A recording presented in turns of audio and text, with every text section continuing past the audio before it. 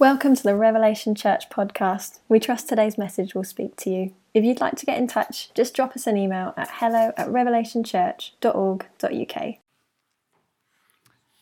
But I think it's really important as we stand that we understand that this part of the service is not an opportunity to sit down, sit back, and sit out. But actually, as we open God's word together, there's an active participation that we have to take.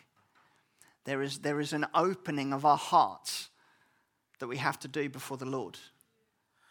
And I will say this, if you are from a Western culture, if you're from Britain or America, we don't get this because we want all of the facts and we want to understand what's going on before we then throw ourselves into something. The rest of the world doesn't do it like that. Very often experience then determines their reality. And so in this moment, I want us just to come with our hearts before the Lord and just say, God, as we open your word together, Lord, would you speak to us?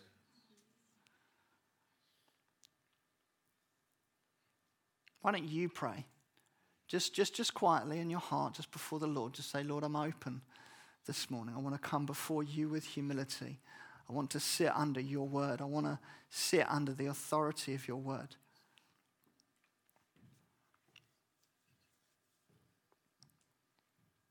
Lord Jesus, we want to come, Lord, before you with reverence this morning. Lord, we want to honor you as the one that is exalted above all others. Lord, we want to come to you, the King of Kings and Lord of Lords. And Lord, we want to come, Lord, with hearts open to what you would do in us this morning. Lord, we want to come before you expectant, Lord, that you want to come and deal tenderly with those areas of our hearts that are a bit sensitive. Those areas of our hearts that perhaps we've reluctantly opened up to you. Lord, are those areas of our hearts where perhaps we've tried to take something back, Lord, from you. Lord, we want you to come, Lord, and be the center of everything. And so, Lord, we just pray, would you give us ears to hear what you're saying? Not what I'm saying, Lord, what you're saying through your word. And Lord, give us hearts full of faith, Lord, to believe you and to step into all that you've created us to be. In Jesus' name, amen. Amen. Please feel free to take your seats. Thanks, guys. My name is Rich, if you didn't catch it. And as Steph mentioned at the start, today is Pentecost Sunday, when the traditional church calendar churches gather to mark the occasion that's accounted in Acts chapter 2, where the Spirit is poured out on the church, where the baptism of the Holy Spirit comes, and the church gathers together and they receive the gift of the Holy Spirit, and the Holy Spirit, he comes and he dwells inside of them. We'll look at that, and he equips and empowers them to live lives that glorify God. And so churches all over this country, all over the world, are gathering to celebrate Pentecost. And today we're going to be looking at the baptism of the Holy Spirit. We're starting a new series where we're going to be looking at the Holy Spirit over the next couple of months. There's a couple of one-off sermons in the middle there, but over the next couple of months, we're going to be working through a series on the Holy Spirit. And today, we're going to be looking at baptism in the Holy Spirit. And baptism, if you were at the baptisms last week at the church in Bassett Street, we had the privilege of baptizing 4 people. Baptism, the word, literally just means to immerse. And so what we did last week was people went down into the water. They were submerged. They were immersed in the water. And then they were brought back up out of the water. And baptism is a wonderful visual demonstration of a heart action, of something that's happened internally. to people's heart. But that word baptism just means immersion. So when we talk about baptism in the Spirit, we're talking about being immersed in the Spirit of God, being immersed in the Holy Spirit. And when we come to faith, when perhaps you're not a believer here, but you're on that journey, you're seeking. The reason you're here is because you're inquisitive about who is Jesus? What does this mean? And there's essentially three elements to Christian conversion, to becoming a Christian, to becoming a disciple, a follower of Jesus. One is to repent. One is to turn away from doing things in your own strength. As we heard about throughout the whole of the praise time and into communion, it's that turning away. It's saying, Lord, I no longer want to be the center of my own life. I want you to be the center of my own life. It's repentance. It's turning away from trying to do things in your own strength. Second of all, baptism in water constitutes part of our salvation journey. It's a part of that demonstration of the Spirit's work within us. And last week we witnessed that. We witnessed a death to the old self, and we witnessed a new life in Christ. And that act of water baptism, it represents, it demonstrates, and it effects that new life in Christ. And then thirdly is baptism in the Spirit. This is if you want to try and define what we mean by baptism in the Spirit. It means the experiential nature of the Holy Spirit's presence in every believer. That everyone who has put their trust in Jesus can come into this relationship whereby God comes and dwells within us by his Spirit. And through his Holy Spirit equips us and empowers us to be effective for his kingdom, for his glory, to be witnesses, to be examples, to be shining lights in our workplaces. But there is a slight danger that I think we can often fall into, particularly if you are kind of from our kind of church, if you like, what we might call charismatic church or a Pentecostal church. We can fall into a little bit, there's a little bit of danger. And as I mentioned, just as we were praying, we live in a very analytical society. It's a very pragmatic approach to life, where we weigh up the pros and cons and we choose what the net positive or net negative is. That tends to be the way we make decisions.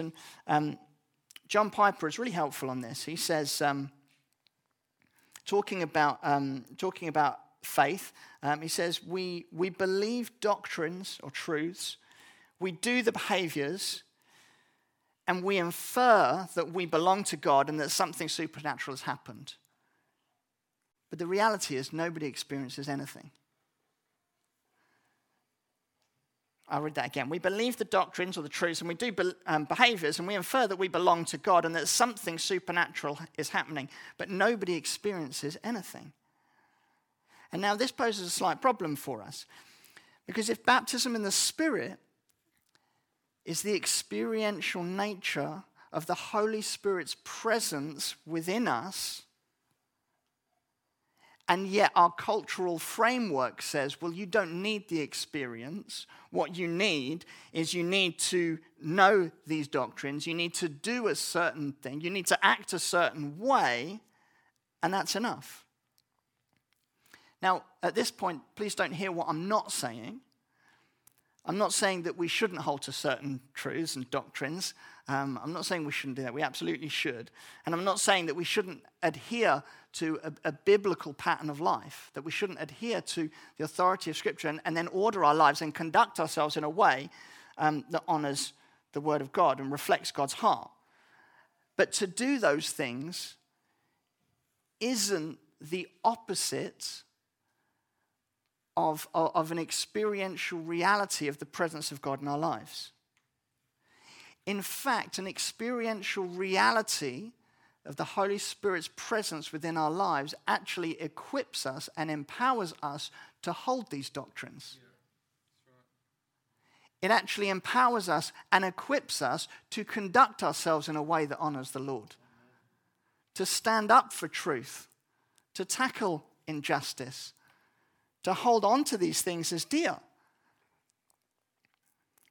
And today I want us to see that actually it's profoundly biblical to actually desire a greater experience of the presence of God in our lives.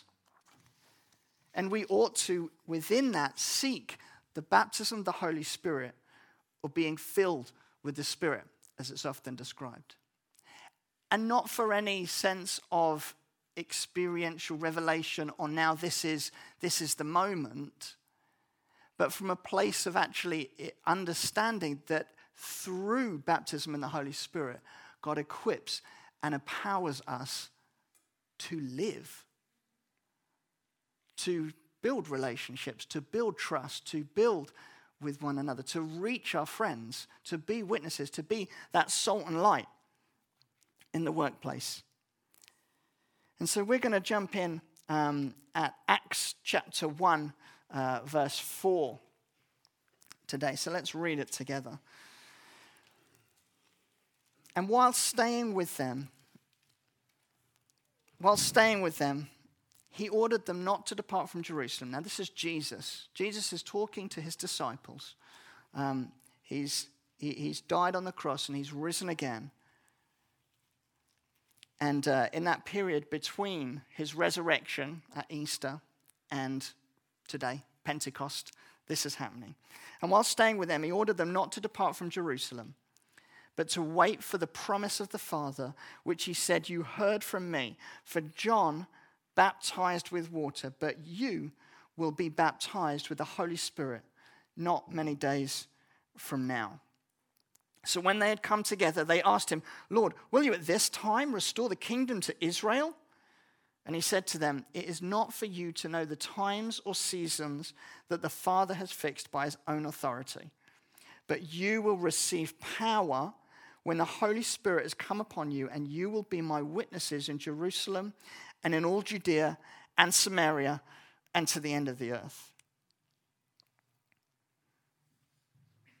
The book of Acts was written by a man called Luke, and this first chapter is basically Jesus' kind of final face-to-face with his disciples. So he's died on the cross. He's not yet gone into heaven. And in this period, this is his kind of final encounter. And actually in the subsequent verses, we see that Jesus is then taken into heaven in the next few verses. But it's interesting at this point that Jesus quotes something from John the Baptist. John the Baptist, right the way back in Luke chapter 3, verse 16, had been baptizing people in the River Jordan. And lots of people had come to him and said, "Oh, you seem to be a pretty, he was a pretty wild guy. But they were kind of like, you seem to be a very magnetic guy. You seem to be carrying a lot of authority. You seem to be carrying a lot of weight. You're teaching with a lot of authority. Are you the Messiah? Are you the one we've been waiting for? Are you the Christ?" Is what they say to him. And John replies, and he says, John answered them all, saying, "I baptize you with water. But he who is mightier than I is coming, the strap of whose sandals I am not worthy to untie. He will baptize you with the Holy Spirit and with fire." And Jesus picks up on this idea that we will be baptized with the Holy Spirit. And John gives this promise to the disciples of being baptized with the Holy Spirit. And then Jesus, in Acts 1, is reiterating that same truth, and that it will happen not many days from now. And so we see this moment building and building and building. So then, if baptism in the Spirit is the experiential nature of the Holy Spirit's presence in every believer, then what we see is actually Jesus is about to pour out his Spirit. And we're going to see that as we open up a couple of verses. If you turn with me to John,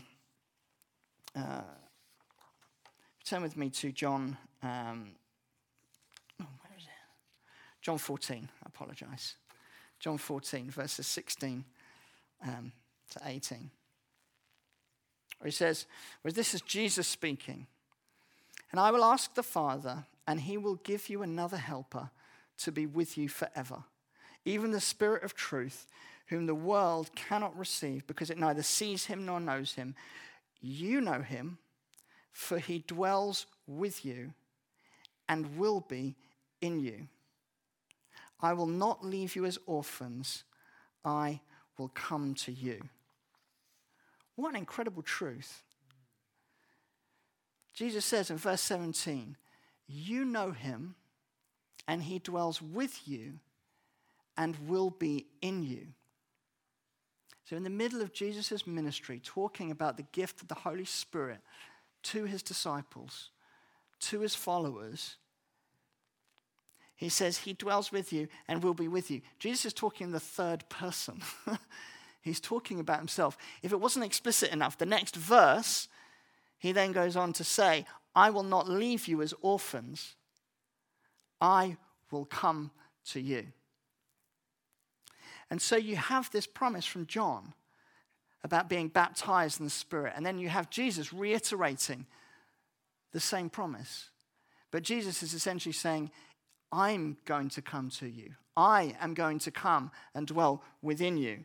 He says, the one that is with you, the one that you know, the one that you can see, that talk to, I'm going to come. And I'm going to come and be with you and reside in you. I won't leave you as orphans. And it's interesting then, isn't it, when we then look back at Acts chapter 1.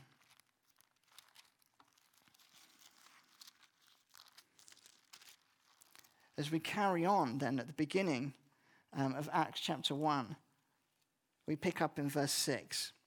So when they had come together, they asked him, Lord, will you at this time restore the kingdom of Israel? He said, it is not for you to know the times or seasons the Father has fixed by his own authority, but you will receive power when the Holy Spirit has come upon you, and you will be my witnesses in Jerusalem and in all Judea and Samaria and to the ends of the earth. Verse 8, you will receive power. The promise of the Holy Spirit's presence amongst us is his power given to us, is his power to be witnesses, is his power to, if you like, hold testimonies of what God has done. That's essentially what witness means. To be a witness is to bring evidence or to bring testimony of something. And that's what Jesus is saying. You will receive power when the Holy Spirit has come on you, and you will be my witnesses in Jerusalem and in all Judea and Samaria and to the end of the earth. And so this message that started with the Middle Eastern carpenter, Jesus is saying, I never left my home, which was quite a small region, really. This message is going to go to the ends of the earth. And he's saying to his disciples, I'm going to equip you with power to carry that message to the ends of the earth. I'm going to baptize you with the Spirit that you can accomplish this. Now, it's important that we understand a little bit about the disciples. Because the disciples were by no means a perfect bunch. That's part of the reason we can relate to them, right, when we read Scripture. And one of Jesus' disciples was a man named Peter. And now Peter, back in John 22, I think, John 19, I had the verse, doesn't matter. But just as Jesus is on his way to trial, Peter is basically asked several times, 3 times, whether he knows Jesus. People identify him and they say, hold on a minute, you were with Jesus. He's like, no, that wasn't me. And 3 times he denies that he knows Jesus.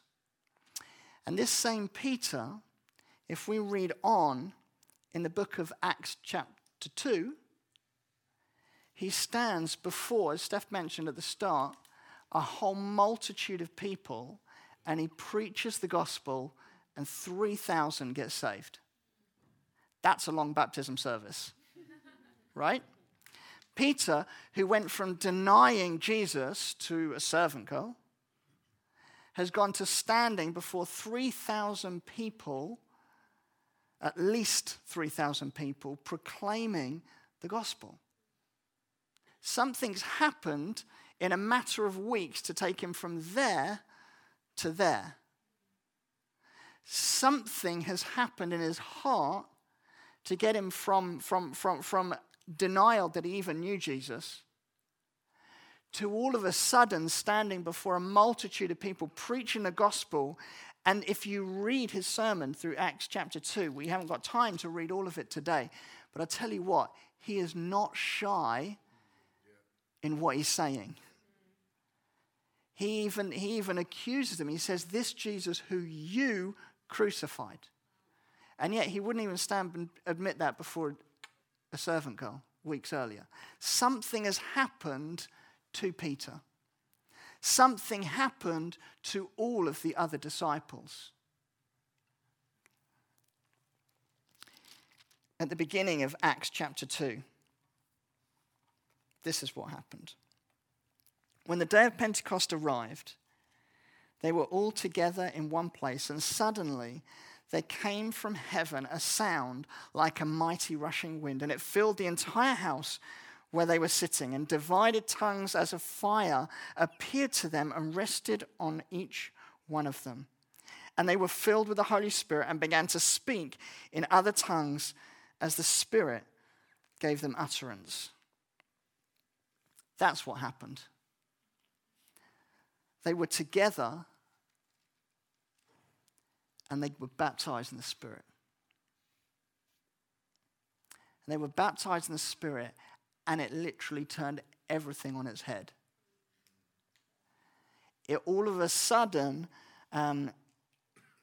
as we read, they found gifts that they didn't know they had. They began to speak in tongues. They began to speak in other languages. We read on that people came from all over, Jews from all over came to Jerusalem for the feast. And they all heard the disciples in their own native tongue. They were like, what is this? Who? These guys are just fishermen from Galilee. What's going on? Baptism of the Holy Spirit. There was an experiential reality in their hearts. Something had shifted. Something had changed. And it was the power of God coming to dwell and reside in them. Let me read to you another room that they were in.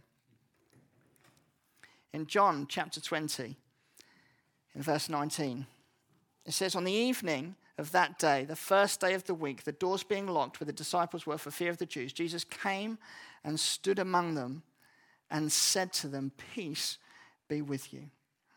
So this is after Jesus' resurrection. So he's died on the cross, he's been resurrected. That same period of time between Easter and Pentecost, between his resurrection from the dead and his ascension, when he went into heaven and poured out his Spirit. This same period of time. And they're locked in a room for fear of the Jews. And Jesus came and stood among them and said, peace be with you. And he had said this, when he said this, he showed them his hands and his side, and the disciples were glad when they saw the Lord. Jesus said to them again, peace be with you, as the Father has sent me, even so I am sending you. And when he had said this, he breathed on them and said to them, receive the Holy Spirit. Verse 22, when he had said this, he breathed on them and said to them, receive the Holy Spirit. Fast forward to Acts chapter 2. From heaven, a sound like a mighty rushing wind, and it filled the entire house where they were sitting. I wonder if in that moment they remembered Jesus breathing on them and said, receive the Holy Spirit. And if they stood there in the room, and we don't know what they were doing, but they stood there in the room and they hear this mighty rushing wind. There's that moment, he's back. Jesus is here. Jesus is here. We in John, he walked into a locked room, right? It's pretty supernatural. And then in Acts chapter 2, this mighty rushing wind, Jesus is here. Jesus is in this very room with us. And then everything that Jesus would have been teaching them about the Holy Spirit, about baptism in the Holy Spirit, about opening themselves up, about receiving Him, about Him coming to dwell in them, just as He is in the Father and the Father is in Him. It's happening. This is the reality of what's going on. And I wonder if there was that moment of revelation, the baptism of the Spirit, the authenticity of that experience, that just they were overcome. And then we see the Holy Spirit divided as tongues of fire and came to rest on each of them. And they were all filled with the Holy Spirit and began to speak in other tongues as the Spirit gave them utterance. Now here at Revelation Church, we wouldn't necessarily say that the only evidence of baptism in the Spirit is speaking in tongues. Now, there are movements, churches that would go that far. That wouldn't be where we're at. I think in this case it's significant because they begin to speak in other languages, and then those around them begin to hear. Those that are gathered in Jerusalem that speak other languages start to hear them speaking in their own language. Remember what Jesus said in Acts chapter 1. He said, "But you will receive power when the Holy Spirit has come upon you, and you will be my witnesses." And in Acts chapter 2, they're witnessing. They're witnessing in people's own language. You get the significance of this, right? Like, this is profound. Uneducated fishermen from Galilee, not all uneducated, but a bunch of ragtag bunch, basically, from Galilee, right? Beginning to speak in other languages they've never learnt, proclaiming the gospel. Peter stands up and begins to explain what's going on. And we see 3,000 added that day. This is the power of God at work. And now in these first two chapters in the book of Acts, it does constitute something of an initiation for the church with the baptism of the Spirit. And so it leaves us asking a question. Well, is baptism in the Spirit for an isolated, singular moment, or is there more to it? Is there something beyond just that initial revelation, that initial experience, that initial moment in God? And the reality is, absolutely. Because you see, if the disciples are going to be witnesses in Jerusalem, Judea, Samaria, and to the ends of the earth, it shouldn't be just a one-time thing, right? It's not like the day of Pentecost. They went, great, all done, let's go home. No, actually, the rest of the book of Acts is about them stepping out again and again and again in boldness to witness about Jesus Christ, about salvation, Jesus, about the good news that Jesus came to bring. And so, interestingly, when you look at the book of Acts, at the beginning, we see it talked about as the baptism in the Holy Spirit. Throughout the book of Acts, there's other language that is started to be used. They start to use words that mean more filling, or outpouring, or equipping. And these words kind of shift slightly from an initial immersion, baptism in the Spirit, to an ongoing presence, an ongoing filling, an ongoing experience with the presence of God. Being worked out, being evidenced in people's lives as they trust Him, as they believe Him. We see it time and time again in Acts 4. We see that Peter and John are filled with the Holy Spirit. and they speak with boldness. We see at the end of Acts 4, again, they filled with boldness, got in trouble, went to pray with the believers. At the end of prayer, they were filled with the Holy Spirit, continued to speak the word with boldness. Right? We see Stephen in later on in the book of Acts. He's a man full of the Holy Spirit. At the end of his life, when he's essentially martyred for his faith, it says that he speaks boldly, full of with wisdom and full of the Spirit. And this idea of being filled with the Spirit just keeps coming through the book of Acts. And so there is some work for us to do, I think, in terms of understanding and the language can become unhelpful, because what we tend to want to do with language is we want to then define that. When actually often what the Bible does is it uses some of these words, some of these ideas interchangeably. And what we must remember is actually, for the sake of trying to get clarity on an understanding or something, we mustn't move away from the experiential reality of the Holy Spirit's power at work in our lives. Do you remember at the start, that quote I read from John Piper? We have this set of doctrines and we do these certain behaviors and therefore something supernatural has happened, so we're believers. No. Let's backtrack a sec. We stand before God and we say, God, would you come and fill us? It's not that those doctrines and those behaviors don't matter, but it's about understanding that God has an experiential reality for believers as they are baptized in the Holy Spirit and equipped to live for Him, and equipped to witness, and equipped to bring testimony about what He has done and who He is.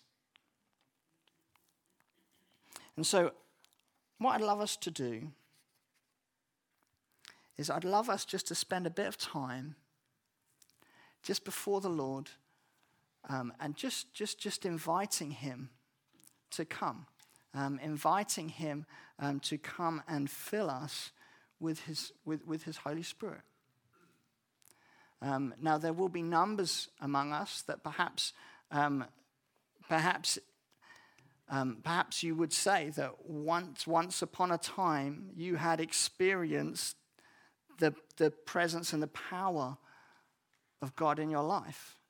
But perhaps there are certain things that you're facing now, certain circumstances that you've come up against that you're saying, God, I need you. I can't do this on my own. This thing isn't going to shift. Maybe there is something in your heart that you've given way to. Maybe there is a sin that's got hold of your heart. Something that has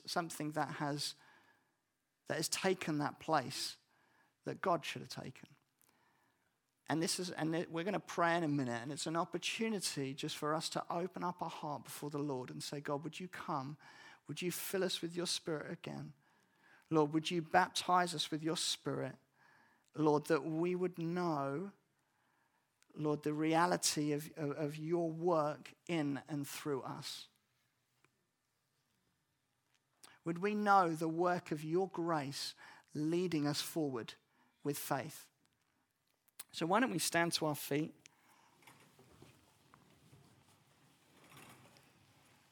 And if you're not a believer here, if you wouldn't say that you've put your trust in Jesus, that 100% absolutely must be the first step.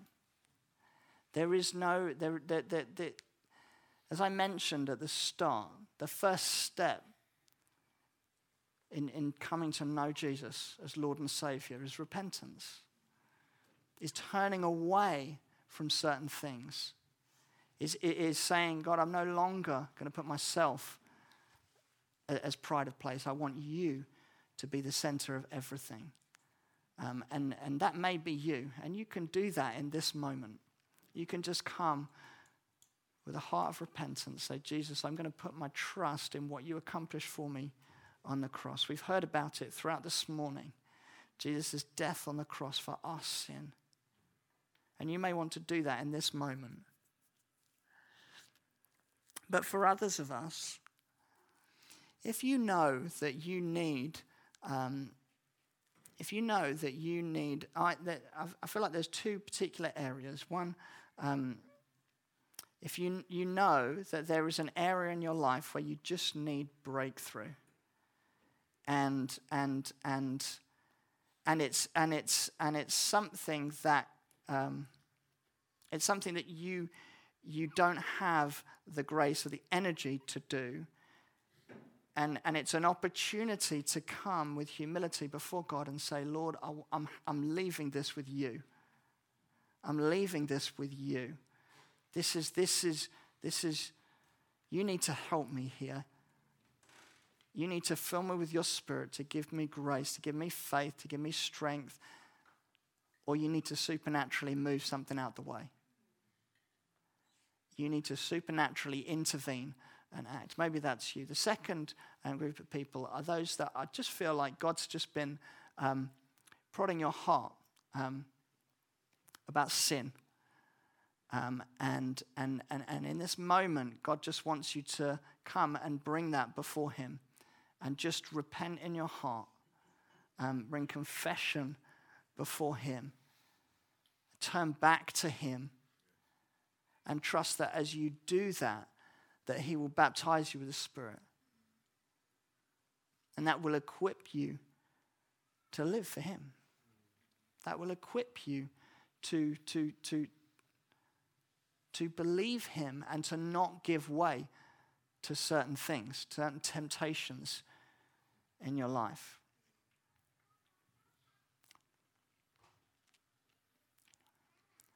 I'm just going to pray. I'm going to pray a quick prayer. And then just across the room, I just want people that feel particularly about one of those two things, just to begin to just lift up your voice, speak out, and bring that before the Lord. Lord Jesus, I just pray, Lord, I thank you for the gift of your Holy Spirit.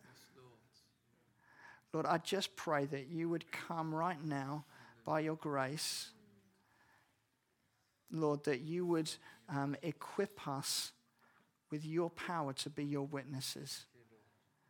Lord Jesus, that not that we chase after an experience. Lord, we don't just want fuzzy feelings. Lord Jesus, we want the experiential reality of your Holy Spirit transforming us day by day, taking us from one degree of glory to another. Jesus, would you come? Holy Spirit, would you come?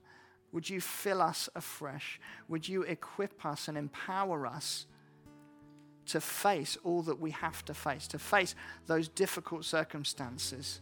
Lord Jesus, would you give us faith to be able to turn in our hearts back to you?